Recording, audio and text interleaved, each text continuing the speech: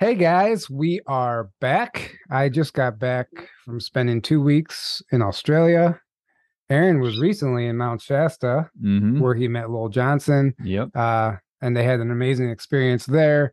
And we're going to talk about Mount Shasta and Lowell Johnson. If you don't know who he is, he uh, during one of his trips to Mount Shasta, he was unexpectedly invited by the inner earth beings of Telos to explore their city. And it's an absolutely profound story.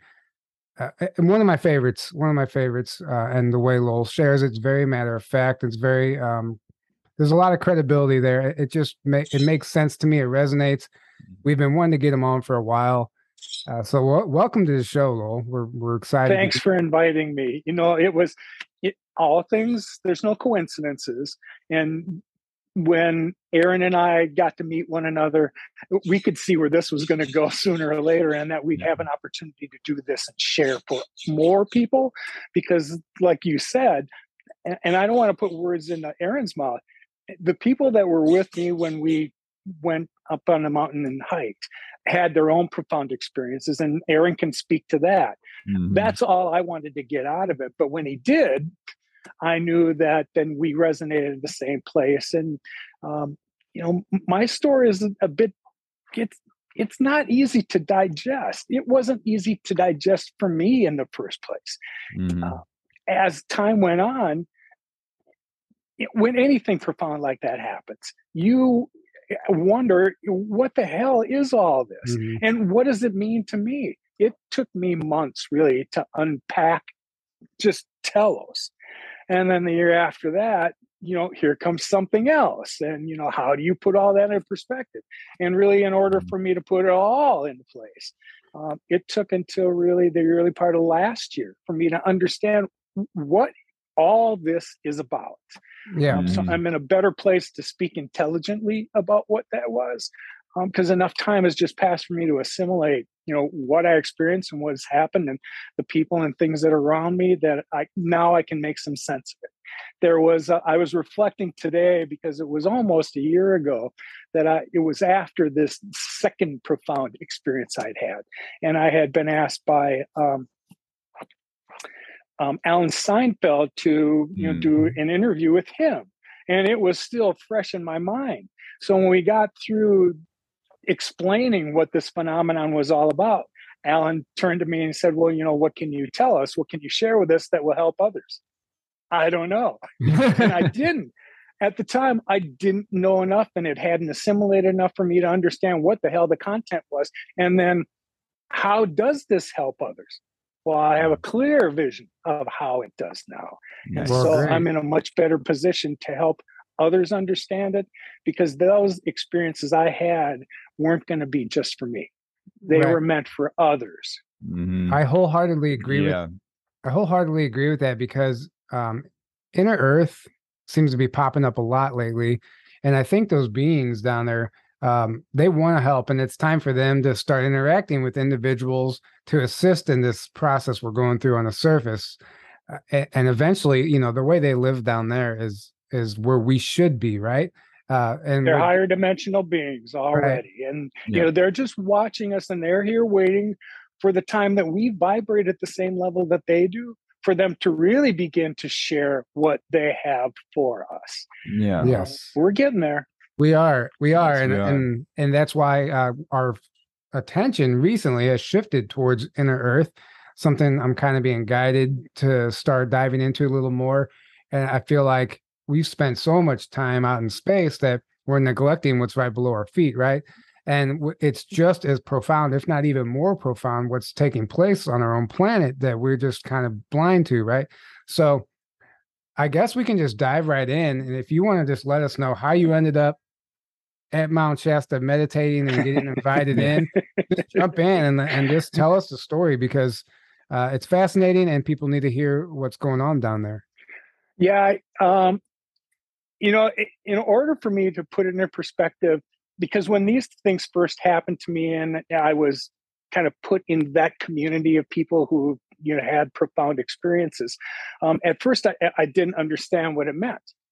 when I had gotten around people like Reuben Langdon and some others that have had, opportunities to be and interview lots of people that had profound experiences, they were either channelers or they were people who had extraordinary experiences. Some of them were extractees. And I'm trying to figure out, where do I put myself at?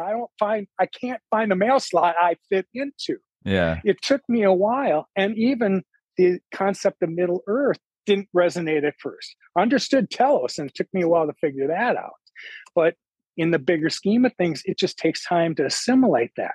So when you understand Telos is one fraction of inner Earth, Right. now it becomes more sensible to me. And you began to talk about how we've been looking at the sky all this time, and I'm not lost on that. But that seems to be now that the idea of disclosure is getting a little more momentum, and there's a little more sense behind it. It didn't make sense to me either, except now I kind of chuckle because I see everybody pointing in the sky and looking for lights. Mhm. Well, we already know that they're there. Yeah. I know it's new for a lot of people, and it'll continue to be new. But my experience, like you pointed out, was about multidimensional beings that are here and have been here for a long time that we just either neglect or ignore if we're aware of their vibration. We just weren't in touch with it at all. But now that we are, oh my God, that should put into focus that if you believe that there's a shift that's coming and it's imminent, here are the signs, guys, that there's a rapidity in how quickly things are accelerating. All of this happened to me within a 2-year span. Before that, I was running hotels and casinos, and I was living the life like everybody else. But holy cow, when you finally get that call and you get to see things that are around you when you vibrate at that level, now I know what I'm supposed to be doing. 6 months before I was really done with the job, there was something that was grinding inside of me that said, you're supposed to be doing something else. And so reluctantly, I quit the job, and I was making 6 figures. I was in the casino business. I had good perks. The work was good. But there was something way bigger than that was waiting for me to uncover. And I don't know if that's really the right way to put it. Whatever I was supposed to wake up to and realize for myself, that day was on its way. Well, here we are. And now I'm finally beyond it to a degree where I can see that had an impact for other people as well, not just me. So I'll tell you how I found Telos. I can tell you first what I knew about Telos before I got invited there. Yeah. I saw it on the cover of a book the first day I went through Shasta. That was what I knew about it. I had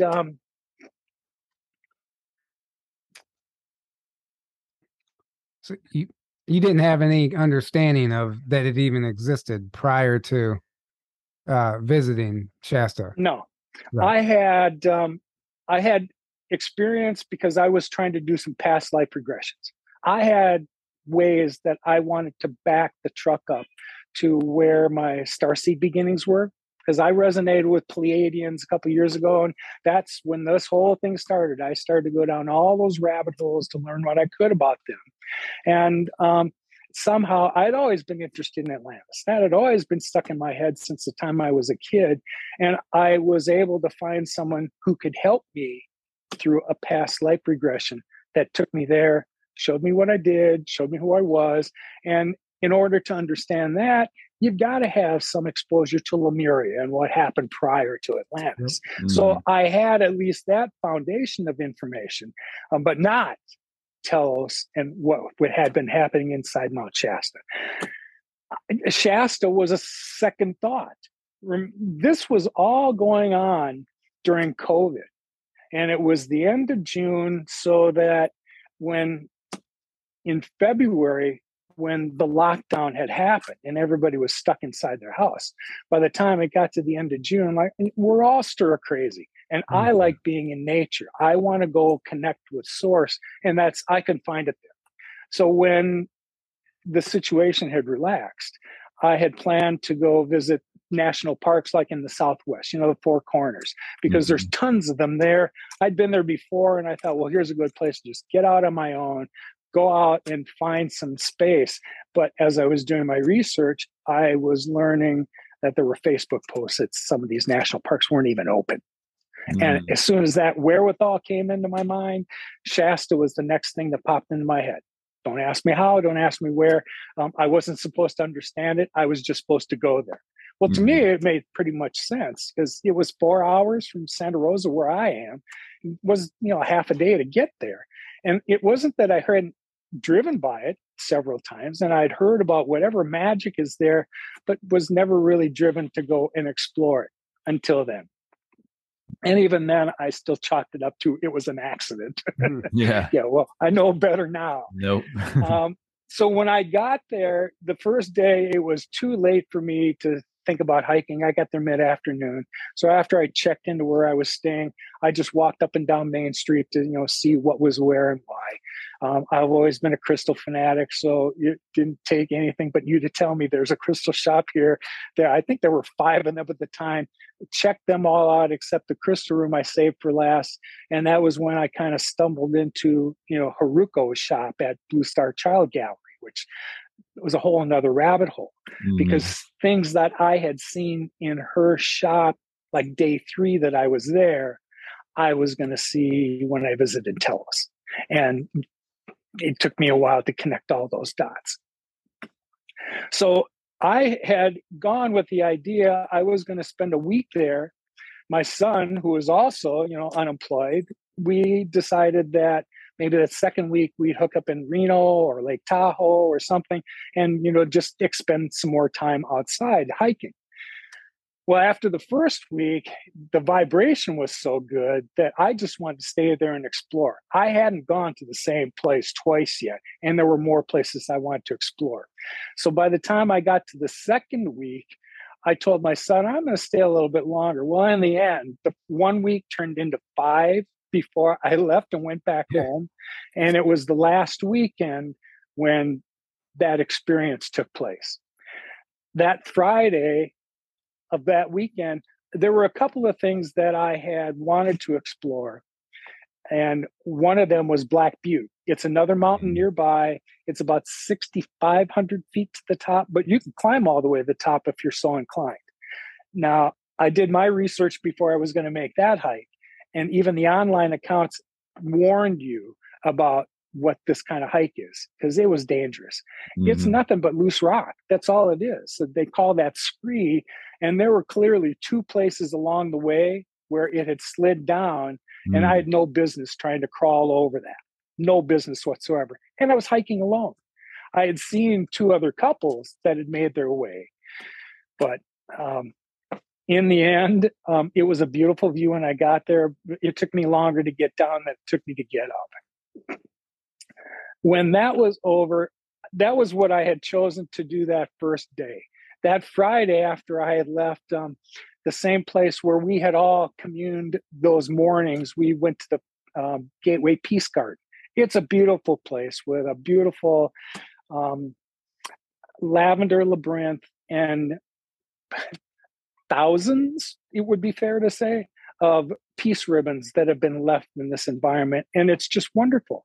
So after I'd spent the morning there, because I hadn't seen it back then either, I decided to drive up to that spot up at the top of Everett Memorial Highway, which is as far as you can drive up the mountain. There's really 3 levels of parking there. And so I was going to drive there, and I got there a little before noon, and I'll figure out what I'm going to do for the rest of the weekend. So when I got there, there's 4 picnic tables, if I remember right, and one of them was available.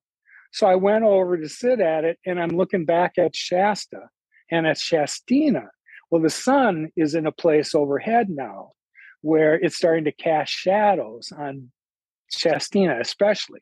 And it looks to me like there could be cave openings over there. So I noted that around, and I thought, well, I'm going to go explore that because it doesn't look like it's going to take that long to get there and hike.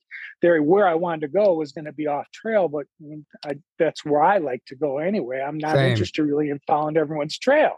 That's not where I think I'm going to find magic. And the only thing in the back of my mind, these whole 4 weeks I'd been here so far, is that I was certainly aware that Saint Germain had made himself known to Guy Ballard in the 1930s. Shared information that was meant for humanity. And I can't tell you how many books he wrote, 9, 10, maybe more. And then, there was a society that formed around that whole idea of what Saint Germain had to tell us all. I was hoping to find that. I was out in these areas where I could tell if anybody had been there before, it's been a long time. But I was under the impression I was traveling in areas where I doubt anybody had traveled before. And so, here I am. It's just me, guys. Come on, I would love to connect with you. If there is a way that you suggest I can connect the spirit, then here I am, and I want to explore it. So that morning when I had, I should back up the truck because I never intended to take this hike that day anyway. That Saturday was the day that I had gone to Black Butte. And I'd left the trailhead at 10, got back to my car at 4:30. It took me 6.5 hours to make that trip. And like I said, it took me longer to get down than to go up. It was just fatiguing. Mm-hmm. So by the time I got back to my room at 6:15, I had showered and got to bed. And I said, I'm just going to lay in bed tomorrow, watch TV, and just kind of recover. In spite of the fact that it took me a few weeks to realize that whatever energy that's there is palpable. Because I was hiking like that every day. And a guy my age should have to recover at least a day in between. And I wasn't. I was going out doing strenuous hikes every day. And the next day, ready to do it again. So after that, I had woke up Sunday morning, and I normally get up a little before 7 anyway. I start my day out by 20 minutes of meditating, and it just kind of sets the tone for the day.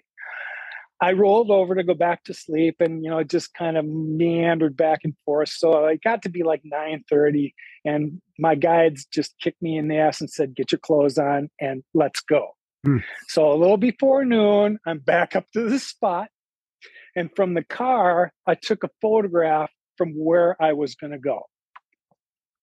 I've been journaling accounts of profound thoughts I had been having for some time now. And I've been taking pictures of places I've always gone because that's kind of who I've been. I didn't know how well that was going to serve me when it got to seeing extraordinary phenomenon, because I'm going to learn later that these are all for your portfolio, Lowell. And so I kind of tucked that information away, not really understanding what it meant at the time, but later on, I'm sure it'll be revealed. So when I got there and I began the hike, the trail goes up to Old Ski-Bowl Trail. And most people that take the trail where Aaron and I headed that morning that we went there, they want to head up the mountain. And so we took the trail that actually goes off to the left-hand side. And then we began to explore that. Rarely did I ever see anybody going in that direction.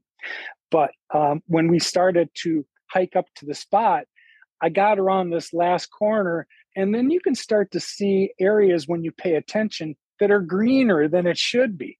Mm-hmm. That there's lots of green, lush ground cover in areas that look like they're ethereal playgrounds, right? Yeah. So those are the ones that always drew my attention. And, if you feel energy signatures at all, you got near these places and something it wasn't a chill, but that kind of electromagnetic, jolt kind of fired up. So as I passed these places, I noted where they were. And as I got up closer to like the side of the mountain, you would find them. And not only were they green and lush, most of them had like rocks around trees that look, how does this even happen? We found a couple of trees growing out of rocks that made no sense to me. Yeah. But here they are nonetheless. So on this particular day, I found one of those energetic spots. And I understand that I'm a light worker. It's not my job to come to Shasta seeking an energetic exchange, but that's what I get, and I understand that. I'm a light worker. It's my job to plant light from source here to Gaia. That's what we do. So I make a point of planting light no matter where I go, and you leave that ethereal signature behind. Mm-hmm. I dare you to walk through it and not feel whatever light I left behind. That's what I tend to do. As I was doing that, we would mark these spots with an infinity symbol. and leave this as an activated area that we knew we found energetic signatures. And we would take compass readings of them so that we could tell people where to find them in the future. As time goes on, and what I learned over these 2 years since I first went there wasn't going to be just one energetic vortex portal, call it what you want. There are many now. When I got a chance to go back the second year and with a whole different perspective and a different kind of attitude, because my DNA has been cracked wide open and I have recall of things. I don't know how I know them. I just know that I know them. Right. Well, that's what happens. That's what happens with the DNA activation. It unlocks all that dormant memories. You know. That's right. From whatever experience, a parallel life, a past life, astrally, galactically, inner Earth, whatever it might be. Oh, yes. Yeah. Yeah, we can follow those timelines because you're right. You know, when I have these discussions and they're with, new people that are kind of new to this content, it's a Capricorn in me, and I need to kind of build a foundation of information for you because that's how it made sense to me. I could have just dismissed all this stuff. And had I not built something that could draw on science and cosmology and, whatever spirituality is in all of us that just needs to be reawakened and needs to be nourished, then all of a sudden, you get to experience things around you that have been around you all this time, but you finally vibrate at a level where you can experience them. Yeah, right. And it's important. Exactly. It's important to lead up to the story of entering Telos, because if we just started, you just dove into the story, a skeptic or anyone who's unfamiliar is going to have a lot of questions. So, I mean, you covered your ground. We're up at the spot now where you had the experience. Were you just meditating, and what happened at that point? Well, when my method of planting light is once I find this spot and it's energetically, in sync with me, then I take 4 infinity breaths, and I understand those to be, they pass through my heart core, go to source, bring down light, and then I anchor it, and the process begins again. I do that 4 times, and my work is done. So I did that in the first spot, and then I noticed there was another spot a little bit higher, similar in the composition to where I was, but a little bit higher. And so I decided to move up there, and I began the process again. And then I saw one last spot, and it was actually almost against the mountain, but there was almost an enclave of 3 boulders that had kind of outfitted this spot. The boulder on the left-hand side was narrow and a little higher than my inseam, so I could get up over it. The other 2 boulders were pretty good size, but once I got up on the inside, man, here's a space that's maybe 8 by 8. And so I was looking back at where I came, and off in the distance, I can see the parking lot. Well, there's nobody near me at all. And so I decided I planted my light there, and then I sat down in this space. So there's no one that's going to see me from where I was now that I was down in that space. I had some grapes, I had some water, and I was listening to music on my phone through my earpods.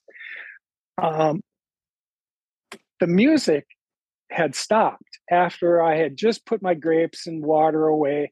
The music stopped, and at about the same time when I sat up, I sensed almost like a shadow, because I don't know what else to call it.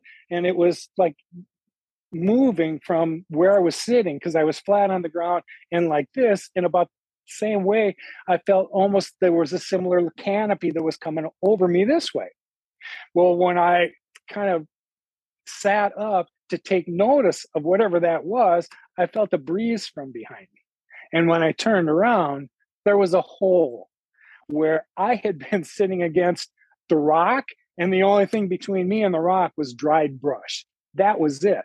Well, now there was an opening that had to be, it was 2 feet taller than I was. I'm 6 feet tall.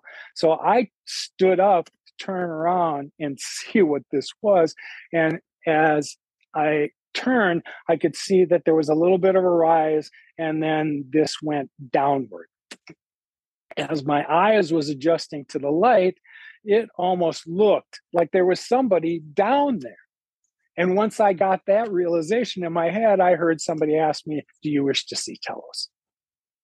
Wow. Well, your engine kind of fires up, and it's not that I had any fear, because I am all about experiencing things I have not yet. But this was going to be new to me. I wanted to know what it was. So I started to make my way down. And at first I thought, whoever this is down here, I thought was about my size, adult size. And when I got closer and I could really see who it was, this person's not 6 feet tall. They're like 8 feet tall. They're 2 heads taller than I am, dressed in white. His garb had some colored ribbons on it, and I didn't know if that was just bling. Is that Lemurian bling, or is that some indication of a rank that you held? When I got close enough, he said, "You can call me Alex." I said, "Well, that'll be easy to remember because that's my son's name." He said, "Yeah, we know about your son. Follow me." So as we made our way down this, and in retrospect, it would make sense that this is a lava tube. This is all volcanic area around here. So it certainly makes sense that that's what this is. So as we start making our way down, he's telling me about the construct of Telos, about the king and queen, and about the Council of 13 and Adama, and how many levels there were. And as we got closer to the bottom, you could see light that was coming from the other side. Well, as we got closer to wherever this area was, I turned around to look behind me. And whatever opening I might have come from and whatever light might have come from that, there wasn't any more. It was dark behind me. Right. So this now opened up into, I want to call it the staging area because I don't know what else to call it. But when we moved into this space, and it's pretty well lit, there are 5 more of these tubes on the opposite side. And there is a platform here just to our left. It's about 6 by 6, and it appears to have like 2 bucket seats on top of it. There's another one off to the left over there. There's another one off to the right over there. And as I was kind of measuring all this up, Alex had made his way to the other side, sat down on this device on the other side, and invited me to sit next to him. Well, as soon as my butt hit that seat, this thing levitated and off we went. We headed toward that middle tube. And what I remember most about it is you understand the sensation of movement. You feel something moving past your physical form when that's happening, like a breeze. And even when there's no wind, you just understand that sensation. I didn't feel any of that. Nonetheless, we were moving. And as we got closer to wherever the end of this tube was, and light started to come from the other side, now you can see whatever crystals were embedded in this wall are starting to catch the light refraction from the other side. And every inch you took, it just changed the light refraction. So you felt like you were in a live kaleidoscope going through this thing. I didn't want it to end. But when my heart core had grown so much from this joy, now we open up into what this is. I'm seeing level 1 of Telos. So he moves us into the space and then rises up. So you've seen in photographs, cityscapes. This is what I see of the city of Telos. It's circular in orientation. There are crystal buildings everywhere. And in the center of this city is a white pyramid with a capstone on the top, which was also white that day. I'll learn a year later when I got to know who Diane Robbins was. Diane has written 3 books on Telos and has been channeling Adama for 40 years, maybe longer. She lives in Shasta, and bless her heart, she agreed to spend some time with me. And when I did, after I left that day, she had sent me something that she had never put in her books. And she said, there was something that occurred to me when you told me about the capstone again. She said, there's a correlation between that and the day of the week. You were there on a Sunday. The capstone was white. That's why everyone was wearing white. Had you been there on Saturday, it would have been purple. Had you been there on Wednesday, it would have been green. Oh, well, that was interesting to know. So Oh, he explained that this level 1 is where most people live. There's additional, accommodations on the second level. Whatever administrative parts they have there are there on that level. There are several temples that are there on that level. Then the second level has whatever schooling provisions they have and some manufacturing for whatever they do manufacture. The third level, which I did get to see, was where their hydroponic gardens are, and amazing technology. They're not planted in the ground. They're infused with water that's enhanced by crystals. And so this perpetuates whatever this crop is. So it grows more rapidly. So from this spot on the third level, I had questions about how does this feed everybody? If in the end, how I understand it, there had been provisions made for 200,000 of the Lemurians to find safety there at Shasta. And it happened so quickly that 25,000 made it. It's said today there's more like 1.2 million, which over time would certainly be reasonable. All the more reason for me to understand how in the world does this feed the entire population? Well, I finally have the answer to that. And the same way that our bodies, if you understand the photon energy that's now coming from the sun, that's nourishing every sentient being on the planet, including the planet, is altering our DNA. mm-hmm. And in our particular cases, when the shift comes, our body changes from this carbon form to crystalline. You understand, right? Yes, Everybody absolutely. nods their head. Absolutely. They're already crystalline form. They are. They don't have carbon bodies that need to be nourished and break down the way that ours do. I couldn't tell you if they're hundreds of years old or thousands of years old. It really makes no difference. But what I learned in the end is that you know why they eat? Because they enjoy eating, not because they have to eat. They enjoy it. Now, that made perfect sense to me. And again, it's one of those things that it just takes time for it all to assimilate.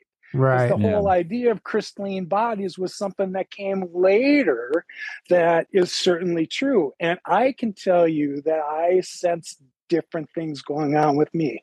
I know I've had drastic physical changes in the last 3 years. I didn't have any intention to change the way I ate, a diet. But when I left Louisiana, I was 35 pounds heavier than I am now. And it wasn't that I joined a health club or I thought I need more exercise. Spirit just made me crave different things. And over a 6-month period, without me doing anything else, it just kind of morphed into this form. Now, I don't understand why, and maybe I'm not supposed to, but I see the other people my age around me. They don't look, talk, act like I do. And I get that.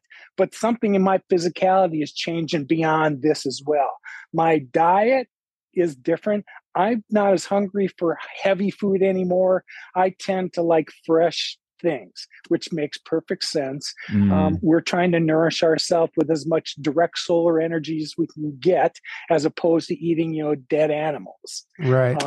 Also resonates with me as well. So I'm healthier than I've ever been. I'm sure that, we'll talk about Ethereum at another time. I'm certain that that also had something to do with my physicality, because over time, I had a history of high blood pressure all my life. I've had arthritis because I've been an athlete and a hockey player all my life. I can tell you that once I started meditation and I got to this level, both of those things are gone. And now my joints feel like I was in my early 20s again. Whatever things I used to have that bothered my knees and my elbows and whatever, gone.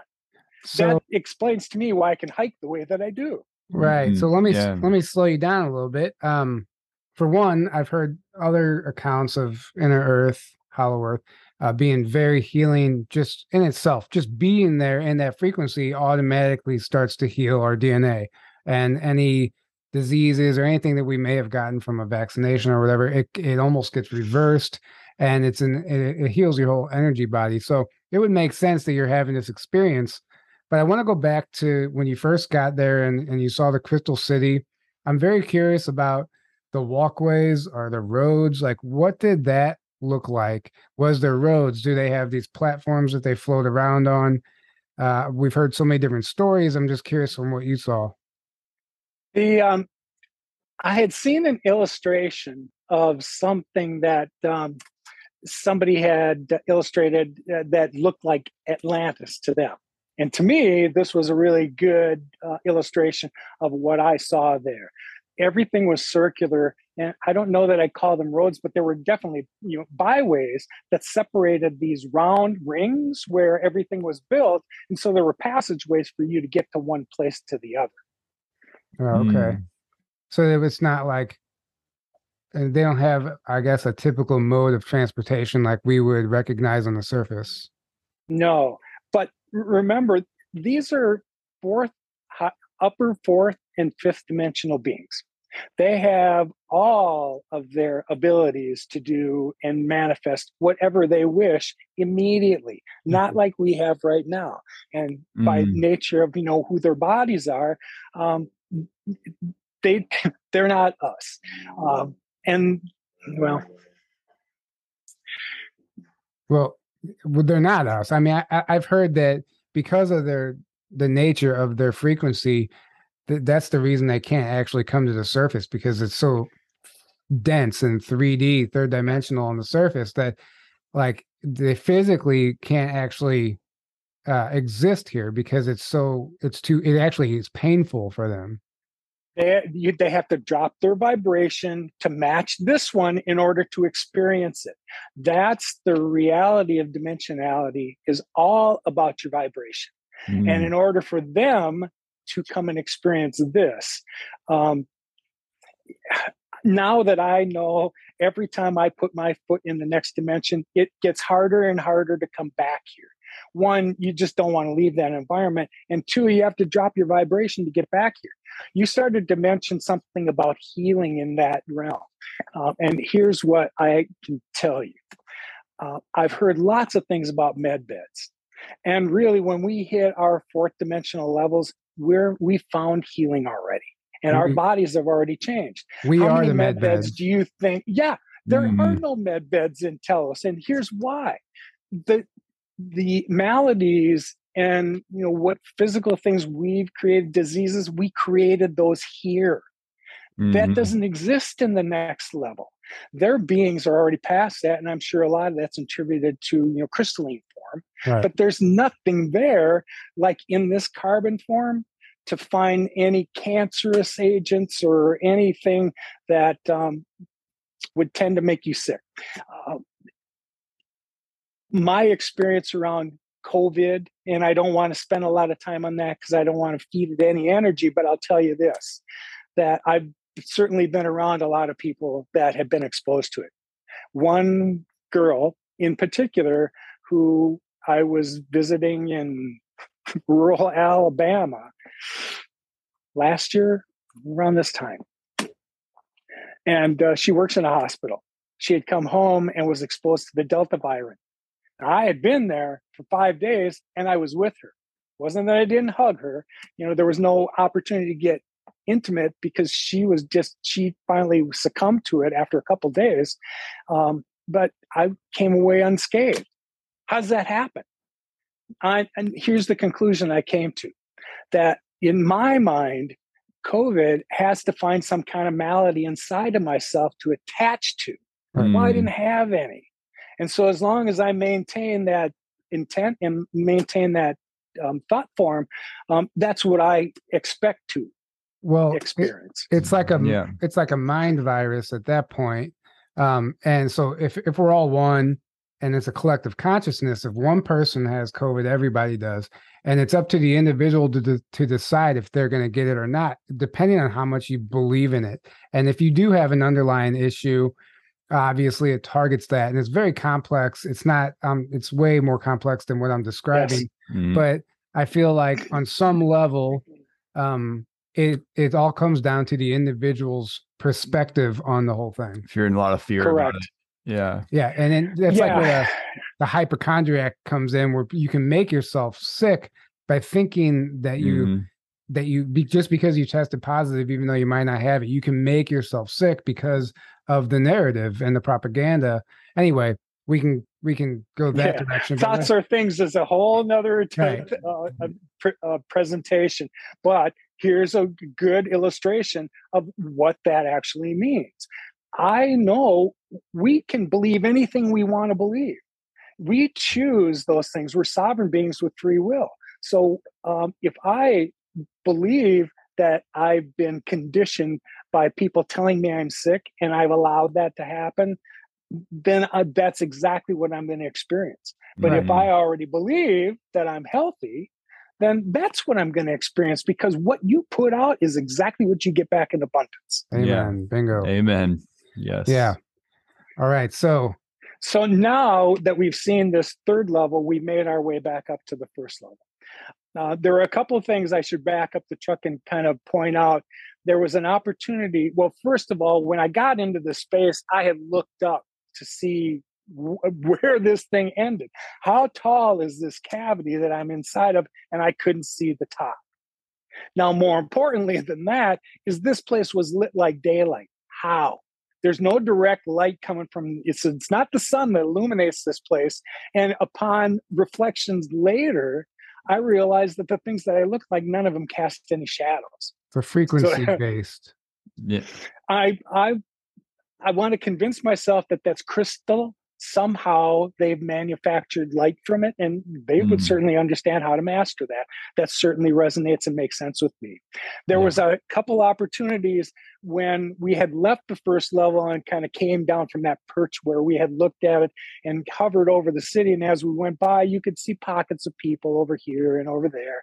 And there were a couple opportunities, I want to say 5 or 6, where I got to actually make eye contact with people as I was going by. And the sensation that I got was that I knew them. And not only did I know them, they knew me, and I had been here before. This had been like, this space, I know this space, and I've been here before, and I don't know why. So it took me a while to unpack that feeling too and understand, because it wasn't there that I learned I was a Lemurian. It was going to take a year later with a friend of mine who pointed out during one of these journeys that, you know why they invited you in, Lowell? Because you're one of them. Well, that just took me down another rabbit hole for me to understand what that meant. And so here was where I got to understand my connection to Lemuria and where that came from and where my place was in Telos and what I did and who I was. And there's a lot of things to unpack later. And that's another crazy discussion to have, but it's not for just me. So once we finished that and made our way back up to the first level, there was one kind of building that got my attention because it was round when we first saw that, and it was off to almost immediately to the right-hand side on the first level. It turns out that's the council chamber. And so when we got back up to this level, that's where this craft had kind of pulled us. So the way that it's shaped are flat crystal panels all the way around it. And there's an opening that, you know, if the opening was big enough for French doors, this was the size of the opening. Of course, there was no doors. But on each side, in carved into those crystal were things that looked familiar to me. They were like these graphic codes. And remember I had mentioned my trip to Haruko's? In the back room of Haruko's, and these magnificent light codes that she draws, that there are some inspiration from inside of her. They're 10 feet tall, 3 feet wide, and she draws them all by hand. They take months for her to do. She doesn't use rulers and she doesn't use curvature tools, and yet these things are perfectly symmetrical, aren't they? Oh my God, it's crazy. So in the back room, she has 5 of these that are profound. And the first day I actually got to explore her shop and I went back there, I felt like I just wanted to spend some time there. I had 3 crystals in my pocket. I wanted to see if I could charge them in the room. So I asked for permission to meditate back there. She says, well, that's what it's for. It wasn't until I left and I noted to the left and the right of the door that I was going to come in and out of. When I left, the code on the left-hand side was the one for New Earth, and the one on the right-hand side was the New Angelic Code, which in other terms is the New Human Blueprint. Those were the codes that were engraved in these two things outside the council chambers. Wow. And so when I mentioned it to Alex, I said, these look familiar to me. He goes, yeah, Heruko, that's Heruko's work. And they're accurate. That's why we've carved them here. So when we went inside the space, you can now see a round table in the middle with 13 chairs around it. It's the only wooden thing I've seen in the place whatsoever, but there's beautiful crystals that are embedded in it. And once you moved into this space, I felt something in my heart core. Think of the most wonderful hug you've ever had and what that feels like here. And that sensation just kept pressing into your space the whole time I was in the room. It was almost like if you wanted to break somebody down to their love quotient, here's how you do that. So I thought, well, I guess if you're going to talk about things in a council meeting, you have to make decisions. Maybe you want to soften everybody up first. Right. So I don't know if they reacted the same way that I did in the space. That was what happened to me. So as I was taking in that sensation, then 5 more people entered the room. Well, I can tell the guy in the middle, who's taller than the others, is Adama. He looks similar to the photographs or the illustrations I've seen on the books, but those things don't do that guy justice. The other 4 were feminine members of the council. And so they invited me to take a seat at the table. 3 of them sat to my left, 3 of them sat to my right, and they told me who they were and a little bit about themselves. And frankly, other than the first woman who spoke, Adama and Alex, because I certainly had those people locked in, I couldn't remember the names of the others. One day, I'm sure that I will. I remember the first woman's name, that was Shyama, because as things moved on, she was going to chair this meeting. It was she that spoke. So she went on. I was going to learn what this was all about and why me. The Lemurians had been preparing for the shift. And it was their opinion, which was the same one that I had come to the conclusion over months, that the shift was imminent around winter solstice 2020. Would have been 6 months from the time that I was there approximately. Well, I resonated like hell with that. I had, in all of my research, had come to the same conclusion.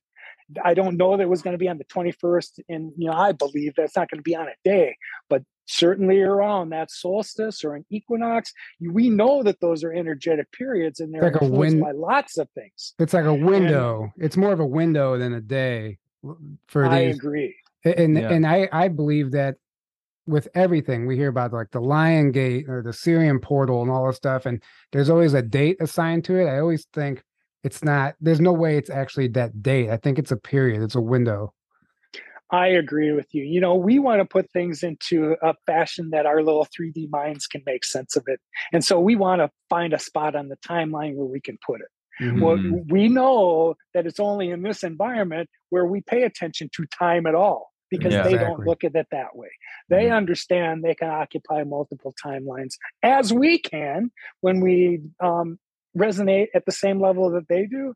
I learned that I had been bilocating long before I realized that that's what it was. And if people are curious about dreams that they're having, let me be the first one to tell you, if you haven't heard this somewhere else, those are not dreams. They're experiences that you're having. Right. And you remember them because there's a purpose you're remembering them. In this construct that we're in, we're limited to our capacity to understand all that. But nonetheless, it's still what you're going through. So I was excited by the news that they gave me. Then they went on to explain, why me? And first thing Shyama said, well, you demonstrated you can hold 5th dimensional awareness. And when I say that, lots of people go, that sounds really good, but I don't really understand what that means. It's all vibratory. When I get to the end, people ask me, well, what would it be that you would tell everyone? Find your alignment. Because when you do, then you can adjust your vibration. You can adjust your vibration, and your vibration is going to determine what it is that you experience. I'm telling you now that all of these things in the fourth dimension are all around us now, here on Earth. Yep. That lots of this influence has been around us for a long time, waiting for the time that we vibrate the same level that they do. And when this happened for me, apparently I was ready and my vibration matched theirs, which is why I had this experience in the first place. It wasn't that I went there that day to find Telos. I didn't freaking know anything about it that day. Right. Yeah. But here I went anyhow. So the second reason they said they chose me is we know you're the protector of Gaia. Well, I don't know where they'd even come up with that idea. I had been told I was a protector of Gaia in an ayahuasca journey 2 years before that. And that's where I had heard the phrase. Didn't know what it meant then, just kind of tucked it away. And one day I'll understand what that means. And then the third was that the Lemurians were anxious, happy, looking forward to reintegrating with surface beings once vibration of Earth matched theirs again, and they'll make themselves known. There's lots of wonderful technology they want to share with us. And it's not that humanity isn't without merit. The creativity that we possess is because of our emotions. That's what they don't really take advantage of anymore. It's not that they don't understand and appreciate duality. They certainly do, but they see beyond it.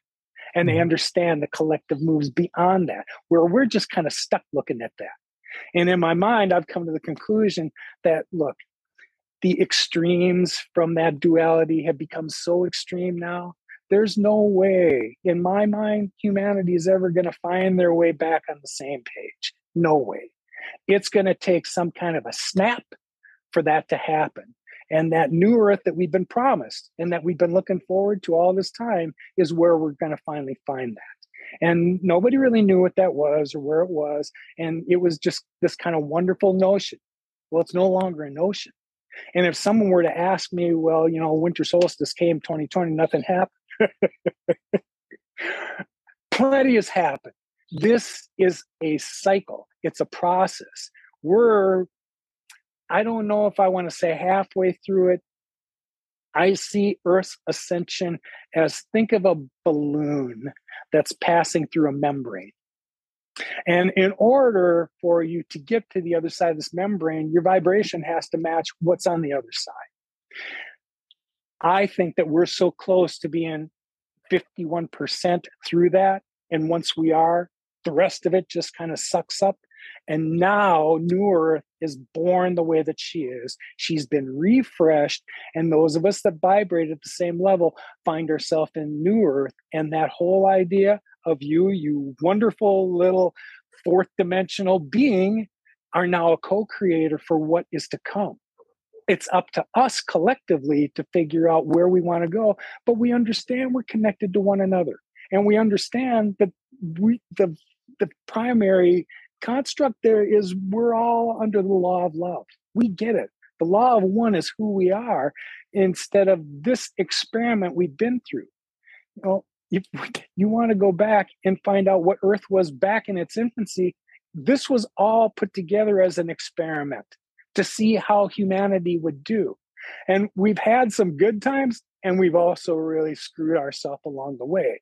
There were lessons we were supposed to learn. Exactly. And they always say we don't want to repeat the lessons of Atlantis, because that is where we can point to where it all kind of fell apart. Whatever dark influence had its way with us was then. And that's when it all kind of fell apart. Right. But when it did, Thoth took who was left, made his way to Kem. And so the beginning of Egypt was there. But I digress. Yeah. We're still not out of the room. Right. So well, one sec. Let me slow you down real quick. So I agree with everything you just said, especially about the vibration and the moving into New Earth. It's really down to the individual and the frequency. And sometimes you just can't see things because you're not at that vibration or that frequency.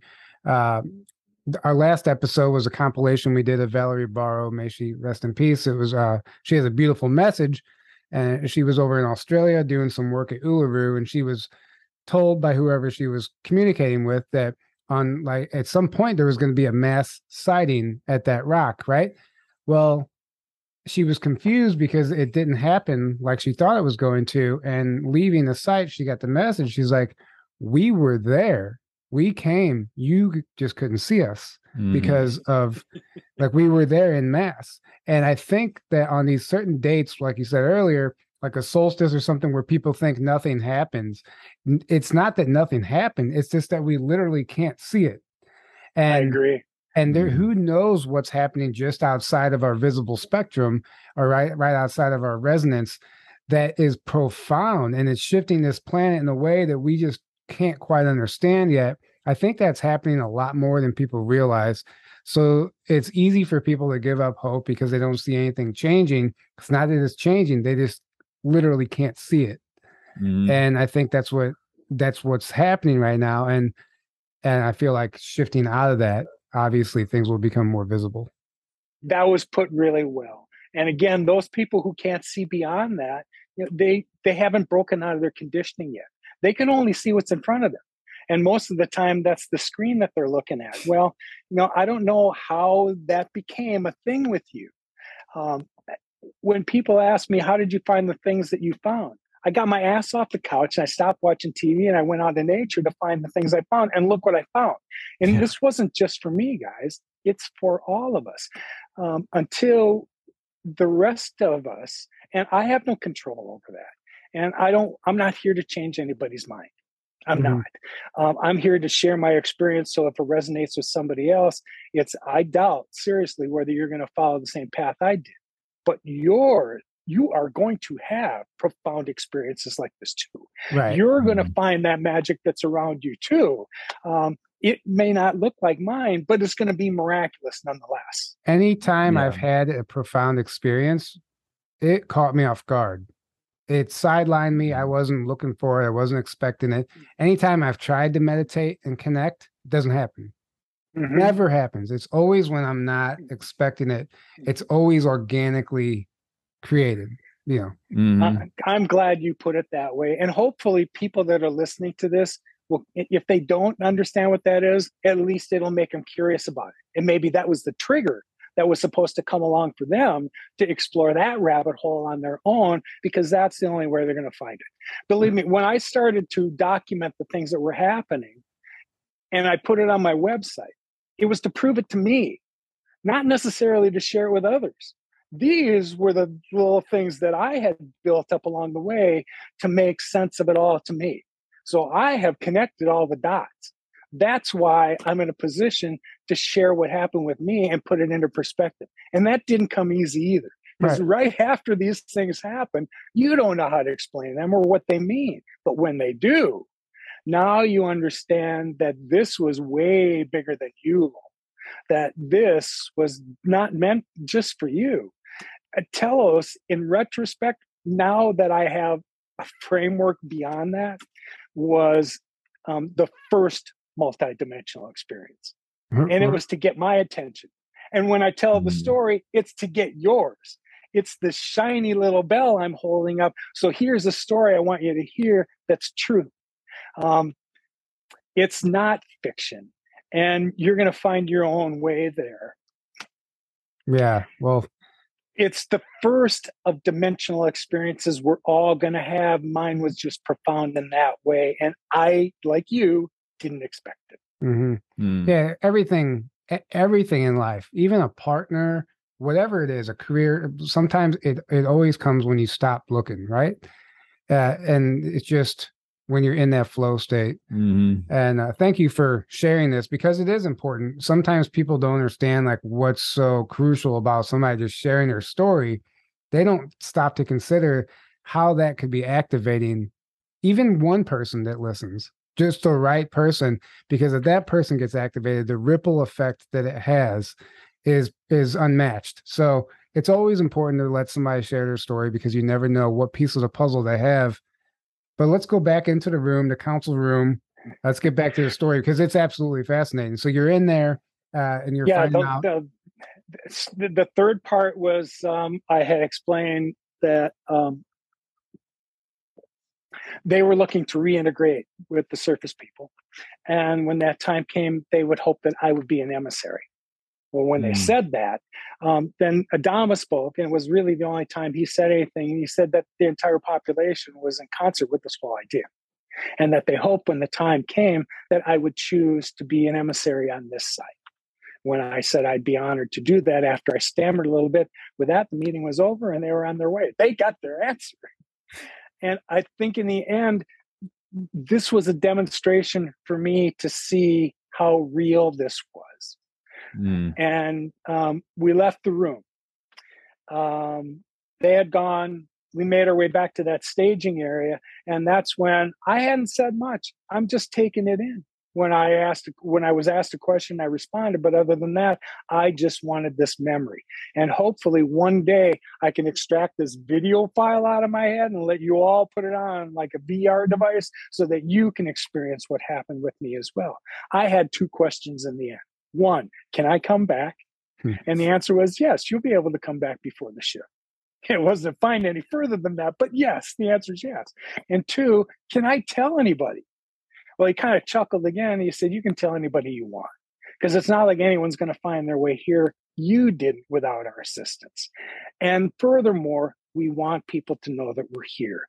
We want them to know what's coming, and that there's nothing to be afraid of, that we're here to assist. The next thought I remembered was I was back up in that spot before all this had happened, where I had been sitting outside. So clearly I had portaled my way back there, and it took me a couple years to understand that phenomenon. In fact, when the real reality came around was when we were all hiking in Shasta, and three of our companions drifted off and took off in different directions, and yet found their way to areas that no way, in the amount of time they had and in the distances that they had to cover, did they do that on their own and on foot. And none of them were fatigued. And some of these people had found their way to 10,000 feet. Yeah. We know that they also that was our friend Barry. Barry Everson is a good friend of ours. And he was, he's actually, I was like, there's no way you got, when I found out where he was, there's no way he did that. 3.5 miles from the top parking lot, and he had gone up higher. Yeah. So in order for him to get to Bunny Flats where he got picked up, he would have had to trudge 3.5 miles, and God knows how much time that took. Right. Yeah. And he's not a hiker at all, at all either. Nope. So he'll tell you that, but he looked fresh as a daisy when he popped out of that car. Wasn't even out of breath at all. Right. Yeah. Right. It's insane. We gotta say hi to Barry. What's up? I know he's listening. Hey, Barry. He's a friend of ours. He's popped on the show a few times when we've gone live from conferences and stuff. Great person. I love Barry. Yeah, he's awesome. So you automatically just found your way out of Telos. You were never actually escorted out that you remember. No. Somehow from there, I made my way back to the car. And that's when kind of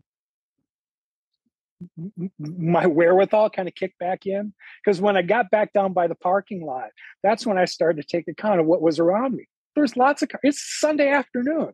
There's lots of cars and people, couples and families that are hiking all over the place. And all I can think of is no one has any idea what I just went through. So what do I do with it? Well, I bolted back to town, and I thought, I need to talk to somebody that can help me put in this perspective. No, I just need a touchstone that can help me understand what this was. So I went by Haruko's shop, and it's closed on Sunday. So that didn't help. Went to the Crystal Room to find Bev, who back then was the owner and the manager. And Bev's been around this community for a while, and she's well aware of interesting phenomena. So when I got there, it was about 3:00 by then. She had customers in the store, and she was waiting to check somebody out. And I was just waiting for the opportunity to just say something. Well, I found a little niche there was a moment that I could kind of catch her attention. And I said, I got to tell you something happened to me. I just took a trip to Telos. And she looked at me without any change in her demeanor at all. and looked at me like, yeah, okay, Hmm. like that happens. Like, Right. yeah, that's normal. You're not really helping me here. Is there anything else you can do? Well, she couldn't. So I went back to my room and I started to Google everything I could find about Telos, Lemuria, tried to do whatever I could to find someone that could help me. And along the way, I found a website from a woman named Asara Adams. Asara has been channeling higher beings, including Adama, for a while. She had been a successful real estate person in Florida before something triggered her and she moved to Shasta, and now she does this. She has had experiences astrally in Telos. And so there was contact information on her webpage. I phoned and left her probably the strangest voicemail she's ever heard. But bless her heart, 45 minutes later, she called me back, and for 2 hours, I shared what had happened to me. And at the end of it, she gave me some feedback. And she said, I was listening to your story, and I know it's authentic, and here's why I can tell you that. She said, I've seen things that I've never talked about before, and you described them in great detail. I've never talked about them before because I wasn't allowed to. I know that you were there because I've seen the same things. And when I asked her, well, how come you've never talked about them? She says, I haven't been allowed. There are things that I can't share, and there are things that I can't share. And right now, that was one of the things I couldn't share. But I have this sense that things are relaxing even for her. And that with as much change as coming around and with as much awareness as we want of all of this from a positive standpoint, that the time for everybody to understand what this is now. Exactly. Yeah, Exactly. The interesting thing about the people who aren't allowed to share certain information is that even if they do, the majority of people aren't going to believe them anyway. The people who haven't gone through their awakening and stuff. So it's interesting to me, like, why do they care if that information was to get shared if no one's going to believe it anyway? But at the same time, maybe there's codes or keys or codes that come with that information that unlocks people that we just weren't ready for yet. I don't know. Maybe if it's I'm glad you pointed that out, because you made some comments before about things that trigger people. I happen to believe that when we choose our incarnations and we set our lessons, we have also made agreements with people that are going to help us along our way. Well, if we've done that, then I'll bet that I planted triggers in these people so that when our paths crossed again, you're going to say whatever that word is that was going to trigger my reawakening. Yeah. And it's happened for me now. And the more and more I watch other people, when you can see it on the look on their face, they finally get it. Right. That brings me great joy when I see somebody that finally resonates and gets something that they didn't really understand before. But that's why I say maybe I had a trigger for them. Maybe I said a word or uttered a phrase or whatever it was. I'm sure that there are some things that I planted, and you agreed to come along during my journey and help me when the time came. Mm-hmm. I believe that we all reincarnate for purposes. And that now that I understand, I was Lemurian and I did spend time in Telos, that I chose this incarnation as a Blu-ray to come back and be born here because that was the way we were going to help. Right. No one was going to be born on Earth and then transfer. No, you had to come into this incarnation with that already inside of you, to the point at which it would open up and you would understand it and be able to use it again. But when I see it happening with me and how accelerated that timeline was, and then I see all the people and tribe around me that are waking up at the same time, man, every signal says this shit's coming soon. Get ready. Right. Yeah. The shift is an inside job. And we do it by incarnating here with that knowledge, with that inner knowing, with that in our DNA, to eventually be activated so we can be part of the disclosure of Telos and whatever else it might be. And it can't be them just showing up and say, hey, we exist, everybody, here we are, because no one, I mean, not no one, but a majority of people aren't ready for that. They won't know how to respond to that information. Or they'll be in fear. Or they'll be in fear. Or it's a good point. Or they'll sabotage they'll sabotage the experience. It will have a negative effect. Well, look at what we've been exposed to along the way. when we think of extraterrestrials, all we can think of are movies and things that have been presented to us. And very little of it was put in a positive light. Right. Yeah. So I can see where people would be afraid because it's just part of our DNA. We understand duality. So I want to understand the good and the bad of everything. So I get contrast. Here's one of those things where until they can get past the fear, they're going to have trouble digesting it. And when I say I don't have any fear anymore, I say that with certainty. And a lot of people are going to look at me and go, what do you mean you're not afraid of anything? I'm not. And here's the reason why, because I've seen what comes next. Really, last fall, I'd had it with humanity. When I start to pay too much attention to the news and all the shit that goes on that way, and you're just crying for everybody else and the pain that they're unnecessarily going through, it pains me to no end. I just want it to stop. Yeah. Right. And there's healing that has to occur also. So it's not even just about like breaking that fear body and getting out of fear. If you're holding on to any trauma or something that you might not, it's subconscious, right? From your childhood, from whatever it might be, there's things that happen to us along the way in life. We don't realize the ramifications they're going to have for us 30 years down the road as an adult trying to heal and go through this awakening. If we're holding on to anything that's keeping us tied to the 3D reality, tied into the matrix and that energetic cord to our past version of ourselves, we have to let go of that. And that doesn't look pretty. And it is a scary process to go through. So I understand the fear as far as it's a very scary feeling stepping out of the known into the unknown, because that's where, life begins outside of your comfort zone. So I totally get that. But there's also, it's not just a fear. There's a healing that has to happen as well. Yeah. It goes hand in hand. Yeah. I loved listening to your assessment, and but there's a lot of people here that have heard what you said and understand the words, but they don't understand how I get here. Right. I understand I need some healing, but I don't know what I need healing from and where I would even get and it. How do I do that? They're still looking outside themselves like we always had for some kind of feedback or help, man, until you find out that it's in here. You are a spark of source. We're all just individual souls.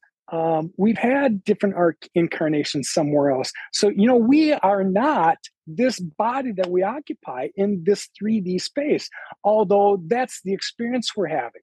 Until you have some way that has expanded your awareness of the other things that are possible being around you, and then finding your tribe to help make that connection, because it's still not going to come from them.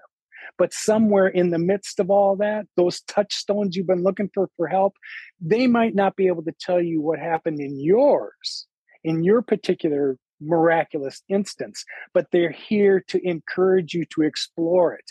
No one's going to look at you like you're crazy, because you were meant to have miraculous experiences. Bingo. I love that. Yes. It's beautiful. And even just until recently, like there was an aspect of myself that was still looking externally. As much as we talk about it, and as much as I understand to go inward, and I understand that, there was an area where I really didn't realize I was still trying to like look for this external validation on some level. And it wasn't until just very recently I had this crazy experience where I understand, like, wow, it really is within, and I have some work to do still. I'm not where I thought I was. And it takes time. And it really takes time to really understand that, because we are programmed from day one. Everything is external. Everything is external. You're dissolving a lot of programming that, we were conditioned by the people who came along before, and they didn't know any better. Our parents, church, school, hobbies, whatever it is, your circle of friends, they did the best with what they had to work with too. Right. And if you want to find someone to blame, which don't waste your time on that, don't put your energy into that. There's no one to blame. This is just, you signed up for lessons to learn. They weren't all going to be good ones, but in the end, they were going to be good for you, and they were going to be good for the collective, because in time, all the things that are stored in your Akash are shared with the collective. So thank you both for the lousy lessons you learned, because I didn't have to learn them. But see how we all benefit from that collectively? When we get back to the point where we understand we're all one, that's where I want to go. And so when I was saying before that I'd had it with humanity, and if I have the capability to ascend, just take me. Well, that's when my guides came back and said, it's not really the deal you made, Lowell. You asked us to restore some of your abilities here so that you could help others ascend. Here you go. Mm-hmm. Right. Exactly. And this is exactly what the transition looks like. There's people like you and everyone, half the people, if not all the people listening, they're all guided here for a reason. They have something to offer. They're here for a reason. We're all on missions. We're all here to learn lessons, soul evolution, all the above. It comes down to that. And as much as you want to escape this reality because the system sucks, right? There's no way around it. It sucks.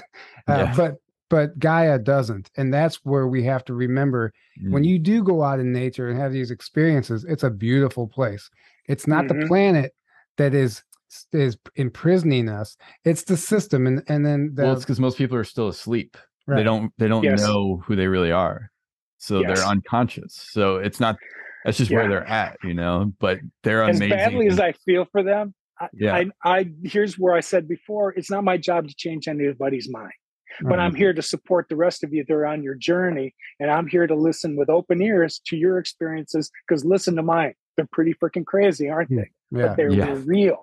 And there's more real things that have happened since then that I'm just telling you, when you all get to vibrate at your level with everything else that's going around you, you're going to be able to experience colors you've never seen before, audio, spectrums that you've never experienced before, never mind beings that are around you at the same time.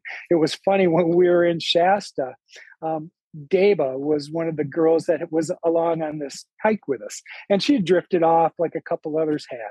Well, when I saw her the next day, she said that she ran into a being while she was up in that area. Really? And actually, she had found a cave. She found the cave that day. Oh, no way. Anyway, she had sketched it, and I'll be damned if it didn't look like Alex. Really? Really? Oh, wow. That's amazing. Yes. Yeah. I think that's interesting to me is whenever somebody has the encounter like that and it corroborates with exactly what you saw, that's what makes it real. And there's no coincidence that she saw that you had an experience with him. This is just a sign to me that things are shifting and they're ready to communicate on a higher level now. Believe me, they want to. But even when they step into this realm, understand they have dropped their vibration. I went back a year after when I had made my trip there because I wanted to see it for myself again. And as quickly as I could get back there, it was just, I needed to go back and see what had happened. And so this time, the conditions had changed inside of me. That awareness had broadened and that I was beginning to see energetic things everywhere. Signatures were clear to me. And so when I got back up to this space, that opening I had seen before was now like a hologram. Energetically, you can see it was there. So I went back up to that space just to spend some time there, and the road had not been open. So I had to hike from Bunny Flats to get back there. Took me 4 hours to get there. But I want to say it wasn't because that was how strenuous the hike was. And I want to take away anything from that because there were multiple elevation changes. But nonetheless, I had found energetic patches along the way too, and I stopped to enjoy them. So when I got back up there and I had pointed myself to look back in the direction where the parking lots were, there was no one else here. The road wasn't open. The only way we were going to get here is by hiking the same way that I did. Well, as I was taking that in and facing that direction, that's when I felt the breeze from behind me again. And when I turned around, there inside this space is Shyama, 8 feet tall in all her glory, wearing like this green thing that looked like a hologram. And the first thing I thought was, you're so close, why don't you just step out into this realm? And I already knew the answer. She'd have to drop her vibration in order to do that. And who would do that? Well, she must have been channeling into me etherically, because when I said that in my mind, she said, well, you did. I guess I did drop my vibration to come back here. Yeah, Right. you had to. Yeah. So the second time you were there, did you get invited back in, or was it just a We didn't go in. We had our conversation there. I was there for about 45 minutes, and we had interesting discussions. The first thing she said was, I understand they call you Starbuck.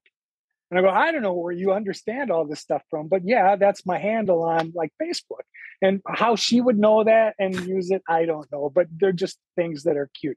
Now, her voice is melodious in a way that I can't even describe. I wish I could there were words that I could put to these scenarios that did them justice. Maybe one day I'll be able to, but Right. You just can't describe that kind of wonder. It's magic. There's no other way to describe it. Yeah. So would you say it sound like elvish, like an elf from Lord of the Rings or something, like very? No, that has become more clear. However, I could understand her, and it was in English back then, and a strange kind of almost British Australian kind of tongue. There's been more information I've received recently that Lemurians communicate with us through vibration, and that those of us that vibrate at that level can communicate and understand that. And I had heard an Indian channeler utter my name in a channeling session. And I heard that from an Australian filmmaker who had been going around the world capturing interesting phenomena. Well, he run into this Indian channeler, this young man who had been channeling higher beings, including the Pleiadians, back in May. And when he was there, somehow he had been triggered to learn more about Mount Shasta and Telos. And so when he got to sit with Sam in India, he said, yeah, I'm curious about Telos and Mount Shasta and Lemurians. And I heard the story about this guy named Lowell Johnson who said that he's been in Mount Shasta. What can you tell me about Shasta and Telos? And Sam went on to say, well, I don't know what it's like, because he wanted to know what their technology was, like what the area is. And Sam said, I can't speak to that, but I'll certainly ask that question in the future. But as far as Lowell was going to come up, that was going to happen later on. Adam, this filmmaker, made his way to Shasta while we were there for the conference. And there was a 2-day overlap where I was going to be there and he was going to be there. He was coming in from Croatia. And so when we finally had a time and he got a chance to like put his hands on the guy that said he's really been there, he said, yeah, I'm going to reach out to Sam. Is there anything that you want me to ask him? Well, I said, I can't think of anything that I'd want to ask him. And I don't know what I'd ask him that I want to know, but I'd sure be curious to see what he'd have to say about me, right? Yeah. Well, he came back. There were 3 questions he wanted to ask Sam. The first one was, would he be able to visit Telos while he was there that week? The answer he got back was, yes, you'll be able to. You have our permission, but you can do that astrally. It's not like he's going to take a physical trip. But I'm telling you, that's nothing to poo-poo at, because even to get permission to do that astrally is a significant thing. The second thing, he wanted to know more about their technology and the spaces where they live. And they were trying to bring him back to focus on consciousness. Then you'll understand the technology that we have, because consciousness is what gives us the technology. You can't have technology without creativity, and you can't have creativity without consciousness. Okay, thank you for connecting those dots. It makes real sense to me. Right. Then the third thing you wanted to understand is, what can you tell us about Lowell Johnson and what his purpose and ascension is? So now I hear from this channeler in India describing what my purpose is and what I'm doing here. And that he said, I'm paraphrasing, we understand the entity known as Lowell Johnson is here to assist in the raising of consciousness. And he's been in touch with us many times through his higher being. he has the same ability that Sam has to take our vibration, which isn't in your language, and translate it so that humanity can understand it, because it's going to be important for them to be able to understand it with what's coming up next. Right. So apparently, the same way that Sam can take their communication vibrationally and understand what that is, I carry the same ability. But I've had some other things that have happened in the last 2 months that have helped me understand. I've heard variations of lots of different, I called it light language first. I was corrected. It's star language. And it wasn't all the same, but I can tell you I can understand it all now. Mm-hmm. And there was a period last year when I got to see some interesting artifacts that were covered with codes and symbols. And at first, when I saw that, I photographed them because later on, I wanted to understand what these were. Well, after I had this revelation that I could understand these star languages, that I went back, pulled those pictures out and started to look at the symbols. Guess what? Yeah, I can recognize a lot of them. And not only that, 3 of these pieces were ceremonial pipes that were 30,000 years old. And I could find symbols that were common to a couple of these, and these were not found in the same place. So there's just more dots that are being connected to share. And again, this wasn't for me alone. I'm the first one. I'm not meant to be the only one. Mm-hmm. Absolutely. Yes. I agree with that. And going back to briefly the technology and how you said it's consciousness, right? And you have to understand that before you can understand their technology. And I always go back to not just you, but anyone who has ever stumbled across any inner earth cavern, for the most part, claims it's artificially lit somehow. There's no light source.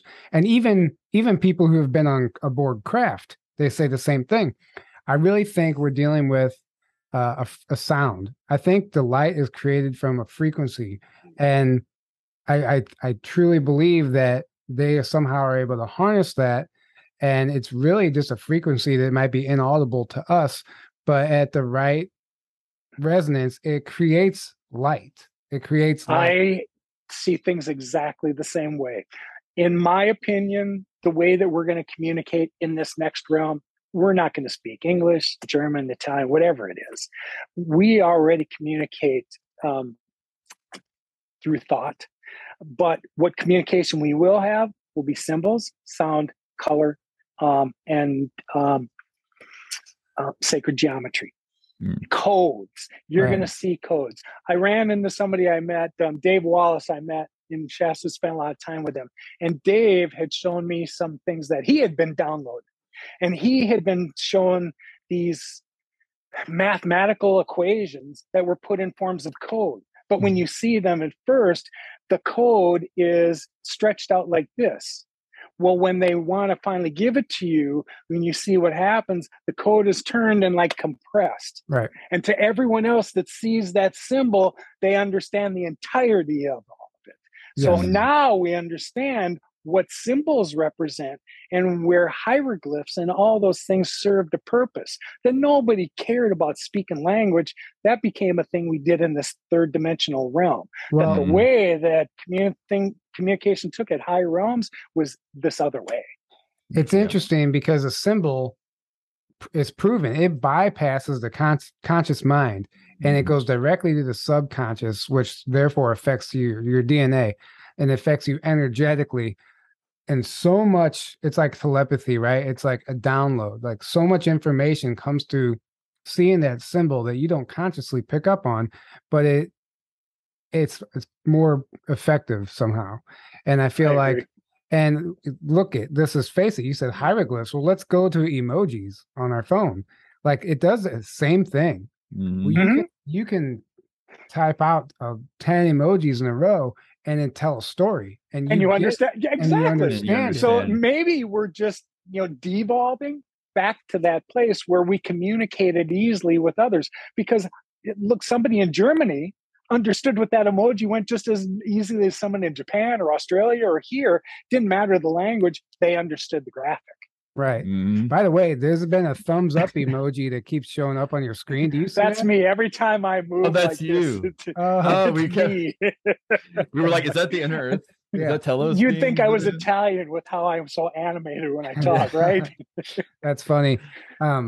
That's awesome. But no, I agree 100%. Like, and we've heard people who've claimed to even been in underground military bases where they have symbols on the walls, and the deeper you go, there's different symbols that unlock your subconscious mind and help you remember who you are and why you're there.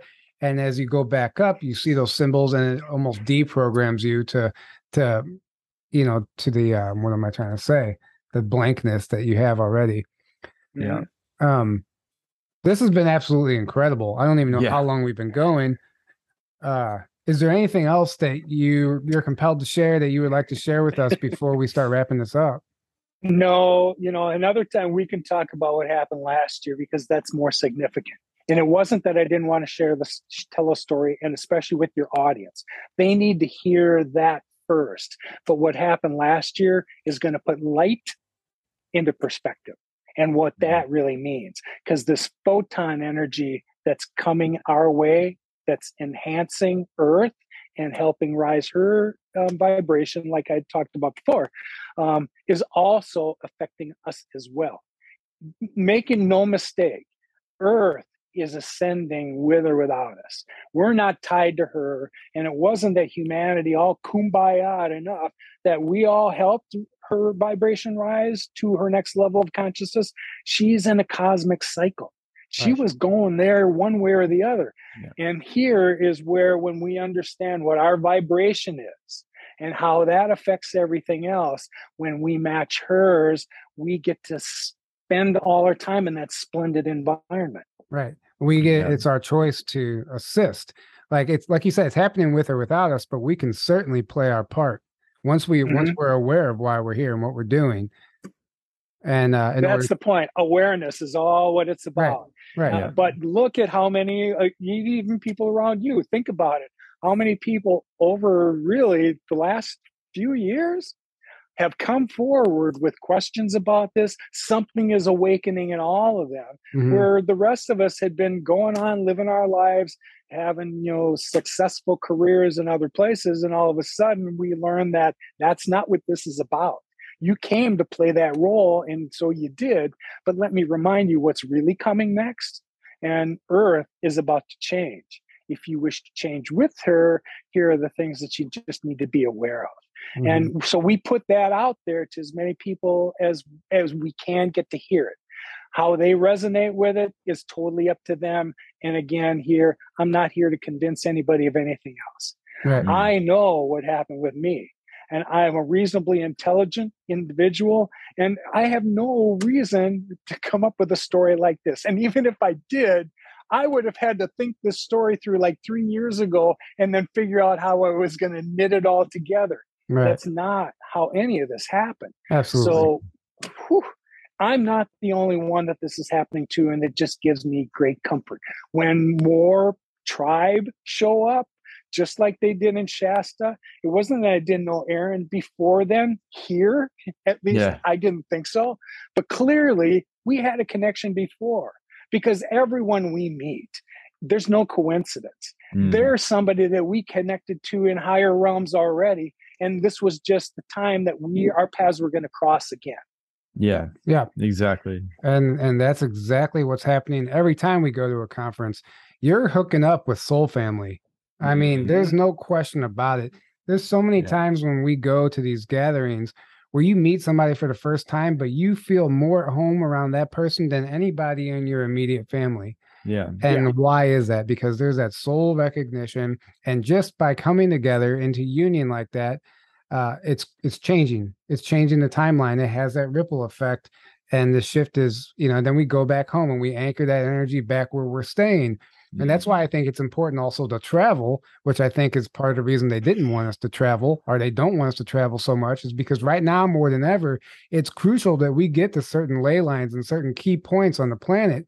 Just even if we're not doing anything but being there, our energies imprint. We're doing grid work. We're doing healing work. So if you go there and then you come back, like I just went to Australia, I came back they make it very, very difficult to travel there right now. By the way, it's not some easy trip. You have to really want I've to heard go. that. So, Yeah. but when I was there, it was magical. It was nothing like the propaganda makes it out to be. I visited this place called the Crystal Castle, has some of the largest crystals in the world on the surface there. They did this singing bowl meditation for 20 minutes. I sat down, didn't know what to expect. I literally found myself, I saw this waterfall that was on the property. I didn't even know it was there, but I saw it and I saw it trickling down into this little hole. Then all of a sudden I was underground into this massive crystal cavern, and this water was cascading down. It was absolutely beautiful. And there was like a civilization down there. This is the vision I got. Nothing, I was not expecting that. I wasn't looking for that. And when I was in that meditation, I couldn't even physically get up. I was just transported somewhere else. But I feel like by me going there and experiencing that and my energy, and now I get to bring that back here to St. Louis. I think that's key right now for everyone to just get out from behind the screen, go places exactly like you said. The profound effect that it's going to have with the transition is there's no words for it. Yeah, you connecting, when you're suggesting connecting to grids, we're just energetic beings. We're really no different than Earth. Our chakras are just like her. What's happening now to her physicality is originally there were 12 crystal pyramids here on the Earth that were spread out so that's how it covered and created the grid, not just to connect things here, but beyond. And so those crystal pyramids are coming back into alignment, which is why us little energetic beings are trying to make those connections again. And we're finding where we get to assist energetically, how we assist that process. Right. I wanted to mention one other thing, because you had said Uluru before. And last year when I was in Shasta, I had an experience to go to someone's house one evening. And one guy was playing a didgeridoo. Nice. We kind of went into a meditative state. And during that, I had astrally visited Uluru. And in one frame, what Uluru looks like. And it's like this vast wasteland of nothing there. Right. Well, I saw that in the first vision. And then immediately I saw like the veil got pulled back. And now it's this lush, green, amazing place, which is where we're going in the next realm. Here's what Uluru is going to look like next. Wow. Nice. That's beautiful, because our last guest that we had, the last episode, she did all kinds of work there with Uluru, and there's no coincidence now that we're talking about this again. And I think it's one of those sites that doesn't get quite enough attention. And there's some people that claim that it's truly the heart chakra of the planet. And then we've kind of been handed this like misinformation as far as like the real heart chakra to keep people looking somewhere else. But when you actually look at an aerial view of Uluru, it looks like a human heart, even with like a vessel. Yes. And wow. And it doesn't make any, like, the explanation for how it got there, like mainstream can't explain it. Doesn't make any sense. Mainstream can't explain it. It's from the stars. I mean, there's something profound about that place. That and the Devil's Tower are those two things that we just can't figure out how they got there, how they were formed. Yeah. But here they are nonetheless. Right. Yeah. Right. And it's all hand in hand. Shasta, Devil's Tower, like all these sites, Uluru, and all these other insignificant, what we would just think might even be a mountain, could be some ancient pyramid or some ancient site. And it's all being turned on. And I think that there's going to be discoveries being made of, when they discover these pyramids, they're in the middle of a forest. They're not hidden. They're just overgrown and stuff. I think we're going to start, we think that we've discovered everything there is to be discovered. I don't think so. I think there's a new age of exploration happening, and it's going to look completely different than anything we're used to. And I'm here for it, and I'm going to be there. Yeah, for agreed. It. Well, thank you, guys. I appreciate, and there's an audience of yours that needs to hear this information. We can certainly do this again, because there's your part B is talking about light language and my experience with actual light beings, physical interactions with light beings. And here is where, when I say I'm not supposed to be the only one, I'm the first one, this is what I'm talking about. I've had that captured on pictures. Some of you have seen. I saw them. That's undeniable. Mm-hmm. And so when it was suggested to me that these were for your portfolio, when they were first given to me, at first I didn't understand what that meant. Well, now I do. Sooner or later, your story is going to get out, Lowell, and you're going to tell it. But yours is going to be different from everyone else's, in that you're going to have pictures to show them. When you want to talk about having experiences with light beings, here's the pictures. Yeah. Mm-hmm. Right. Well, definitely part 2, hands down. Let's do it soon. Why not? And so do you want to please share with people your website, if you have anything coming up, anything like that? Yeah. My website is 40KFTView. It's for 40,000footView.com. The next conference I'm in is actually in Orlando. Danny Henderson they're expecting 1,500 to 2,000 people. It's finally an inside event, and there are quite a few people that are going to be there. So I'm going to present at that. But I'm making plans to make my way to Egypt, and there's a group of us that's making a plan to go there in March. All right. So between now and then, I don't know. But I will. If you're interested, I'll send you the information on it, because we're going back with an insider who's been there before and understands, what protocols, because most of that stuff they get to view is on lockdown. And when tours take place, it's overnight, because these places are open to, the public and people that live there during the day. So you have to make these trips then. I had 2 friends of mine, and Cindy, who is actually the person who speaks star language to me, are the ones that have been there. And Cindy's organizing a trip to go back. They had shown me some pictures of their trip. And when Donald and Lisa were showing me the pictures he'd taken, he hadn't really looked at them much. They were taken at night. Well, when you look really closely at the pictures into the sky, because there's some phenomenon there that doesn't look like it belongs there, it looks like there's these curved lights, right? In a couple pictures, they were yellow, and in another one, they were blue. When you zero in on them, it's not a line. They were dots of lights. And they showed up in different places in every picture. Right. I don't know what it is yet, but I'm going to get to the bottom of it. Right. What were we going to say about? Oh, so time to go to Egypt. Yeah. Well, no, the Egypt trip, is that the one with Carrie Cassidy that she's going to be on? Or do you know? I don't know. Okay. Because Amanda and Deb, or I don't know which one, found out about it, and then we were all wanting to go, and it's March, like you said. But it could be. They said it was Carrie Cassidy. It was the one putting it, like planning it all. Suzanne Spooner is also doing a trip. Yeah, that's a different one. Yeah, right. It's a different trip, but there's no question that these trips are being happening, organized. We're being drawn there for a reason. Right. Exactly. Exactly. Egypt's another place, and there's also healing that needs to take place at these sites, and that's what we're doing all of it. We're doing all of it, and it doesn't even. I would say, for anyone listening, don't focus too much on what I'm supposed to do. Like you say, if you're guided somewhere, just go and let it unfold. Be in that flow state. It's hard to do. I know that from experience. It's hard to go and be in that flow state because we're constantly distracted. Things happen, but don't put too much emphasis on why, and just know that you're supposed to be there.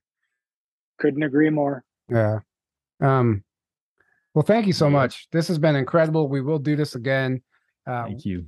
I totally forgot to mention any of the products earlier, but I will talk about the CBD because I believe in that stuff. If you're looking for a new CBD oil, if anything, just to help relax your nervous system when everything is so heightened, Hopewell Farm is amazing. You get 10% off all their products with promo code Journey to Truth 10, and that link is below. Take advantage of it because it's amazing. It's an amazing product, and we truly believe in it. So with that, I'll just go ahead and wrap this up. Thank you all for listening. Thank you so much for your support. We couldn't do it without you, and we have no plans on stopping. So thanks again, Lowell. We love this. This was amazing. Any thanks again, guys. Thank you so much. Thank you. See you soon. All right. All right. Good night, everybody. See you next time.